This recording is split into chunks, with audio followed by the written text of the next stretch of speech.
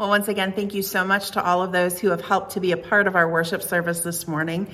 For Lynette Thompson, who was our liturgist today, for Crystal Posey and Jody Brubaker, who offered that beautiful piece of special music, for Gary Brubaker and our praise team, who have led our music as also with our Wesley Choir.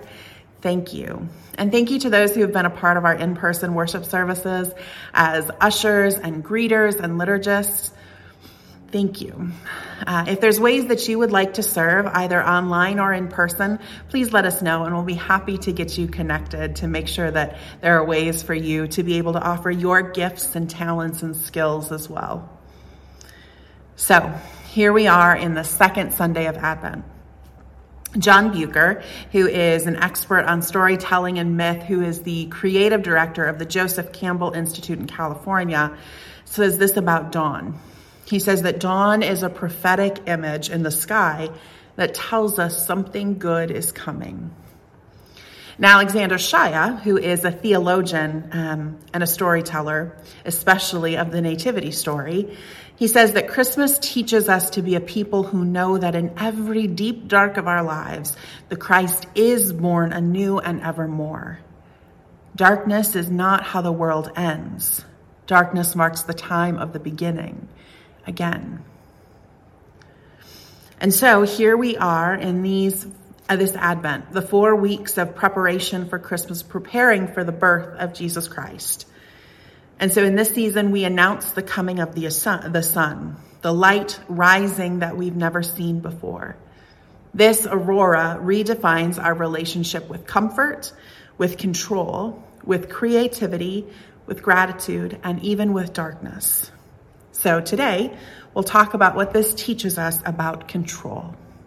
Would you pray with me?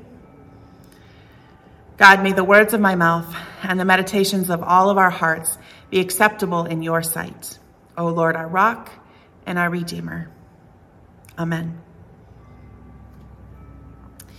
Well, talking about the aurora is that time of dawn where light is just beginning to peek through this aurora. And aurora has strong meanings in many different mythologies. There's some native groups that thought the aurora had healing properties. And so they would bring their sick or folks who were in need of healing to the early morning light for specific healing ceremonies. Now, Roman mythology said that the goddess Aurora brought the sun across the sky, and as she did so, she announced the sun's arrival, the coming of the sun. Maybe you've heard or even said the poem, "Red sky at night, sailors delight. Red sky in the morning, sailors take warning." I mean, even though we understand a little bit more about the science and how sunrises happen and gases in the air and all those things, we may understand those a little bit more currently around suns and sunrises and sunsets. There's still a certain level of mystery to it. I mean, have you ever just watched a sunrise or a sunset and just felt in awe? Or have you ever watched a sunrise or a sunset and just felt so small? Like there's this big universe and there's a creator behind it. And I am this finite creature. The sun is coming. And the truth is, there's nothing you can do to stop it. Because have you ever wanted time to stand still? I mean, maybe there has been a moment that you've wanted to last forever, or maybe you've wanted time to move quickly. Maybe you can think of some of those special moments in your life. Perhaps it was a wedding that you just wanted that moment to last forever, or the birth of a child, and you just wanted those few early moments to last. Or maybe it was a graduation or another special occasion that you just wanted time to stand still. Maybe you can think about grief And in grief, you just wanted to fast forward through this time until you just felt whole again? Can't we just skip to the good parts? Or a moment of delight when you'd like to just hit pause and stay there for just a few more minutes and soak up every beat in your soul until it fills you up. And the thing about the sun rising or the sun setting, we can't control it. It happens whether we're ready or not. It happens whether we want it or not. It also happens whether we see it or not. Just because you wake up after the sunrise doesn't mean that it hasn't risen. Or you go to bed before the sun sets doesn't mean it won't. It happens every day. It happens every night. We can't make it rise sooner or rise later. We can't make it set sooner or set later. We have no control over the sun. All we have is the ability to announce it. It's coming. The sun is coming. And that's what John the Baptist does in our passage for today. He's announcing the coming of the Messiah, the coming of the Son, the one who will make the crooked paths straight. Every valley will be filled, every mountain and hill be made low, the rough ways made smooth. Prepare ye the way of the Lord. Prepare ye the way of the Lord. Prepare ye the way of the Lord. This announcement is made by John after Luke tells us about the world that they live in, the political climate of the time, by naming who the political leaders were of the time. And by naming them, there would also be a sense of who they were, their cruelty, the ways that their policies were oppressive, the ways that they were received. Oh, you know, when Emperor Tiberius was in charge. Oh yeah, we remember those times.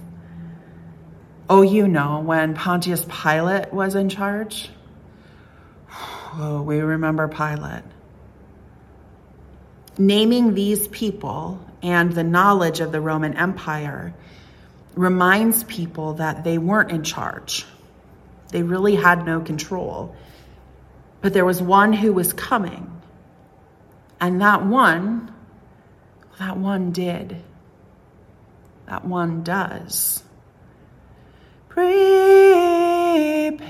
ye the way of the Lord. Let's have some confession time. Who likes to be in control? Okay.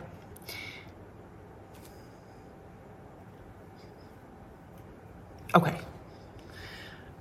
Now, if you didn't raise your hand or you didn't acknowledge that, but you looked around the room and you have other people in there who just kind of looked at you, you like to be in control. Or if, after the service, maybe you call up a friend, you just ask, do I like to be in charge or in control? And they say, oh no, probably you do. Now I have, admittedly, I was writing my sermon for this week and I was just having a hard time with it coming out. I just couldn't have anything. I wasn't having anything to write down. And so I was telling Stephen this and he said, oh, well, what's your sermon on this week? And I said, well, it's the aurora, the coming of the sun, and how it challenges and changes our relationship with control. And he went, oh, makes sense why you can't write it. I said, excuse me, don't tell me that I have a problem with control because I don't have a problem with control. Say it right now. I don't. Maybe we all do. I think that we all actually do like a little bit of control. to a certain degree. I mean, think about your house. Do you have your thermostat set at a particular temperature, or does it just be whatever it needs to be? Do you set an alarm to wake up for a particular time, or whatever time you wake up is fine, no matter what you have on your agenda for the day? Do you like things just so, or whatever happens, happens? Because to a certain degree, we all like to have some kind of order. We all like to have some control over our life. And throughout this pandemic, we have been reminded often about how we're not in control of everything. And that's not even about particular policies that you may agree or disagree with, or what decisions have been made and how to respond to the pandemic, although that could certainly be part of it. But I think that's one of the things that has made this pandemic so uncomfortable. One of the things has shown just how we don't have control over everything. And we can curate our environments and our lives in such a way, and yet we can't control everything.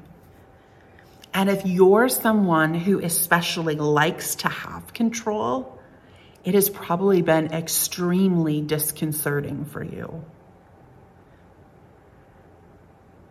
Prepare the way of the Lord. Make his path straight. Every valley shall be filled. Every mountain and hill shall be made low. The crooked shall be made straight, and the rough ways made smooth.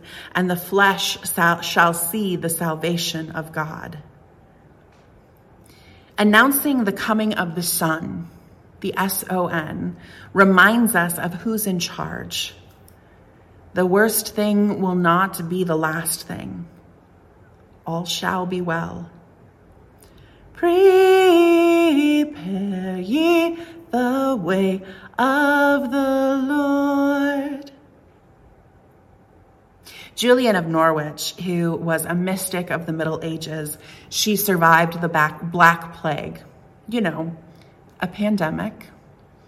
And she was also living during very turbulent times in the church, a time when wars divided the church and created schisms. When people disagreed.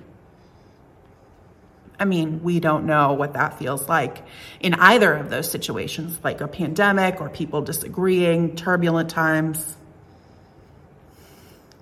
Well, Julian of Norwich separated herself from the rest of the world, and she wrote about visions that she had of God, and she wrote theological works. She wrote about God's love. Now, it was really popular time, and her time, that the popular theology at the time, especially following the Black Plague, was that suffering is a punishment from God and was deserved. So if you got the plague, well, God must be punishing you and you deserve it. And Julian of Norwich taught something different. She wrote about God's love as the greater mystery, that God didn't want suffering for the world, but instead loved the world so much that God sent Jesus Christ, God's only Son, that whoever believes in him shall not perish, but have everlasting life. Prepare ye the way of the Lord. One of Julian of Norwich's most famous prayers sustains me in times when I feel the most out of control and need to be reminded that there is good and hope. And so our good Lord answered all the questions and doubts which I could raise, saying most comfortably, I make all things well, and I can make all things well, and I shall make all things well, and I will make all things well. All shall be well. Prepare ye the way of the Lord. Prepare ye the way of the Lord. So how do you announce the coming of the Son this Advent season? How do you reimagine your relationship with control? Now, it's not necessarily to go in the opposite direction of how you are normally. It's not to say, just give it all up.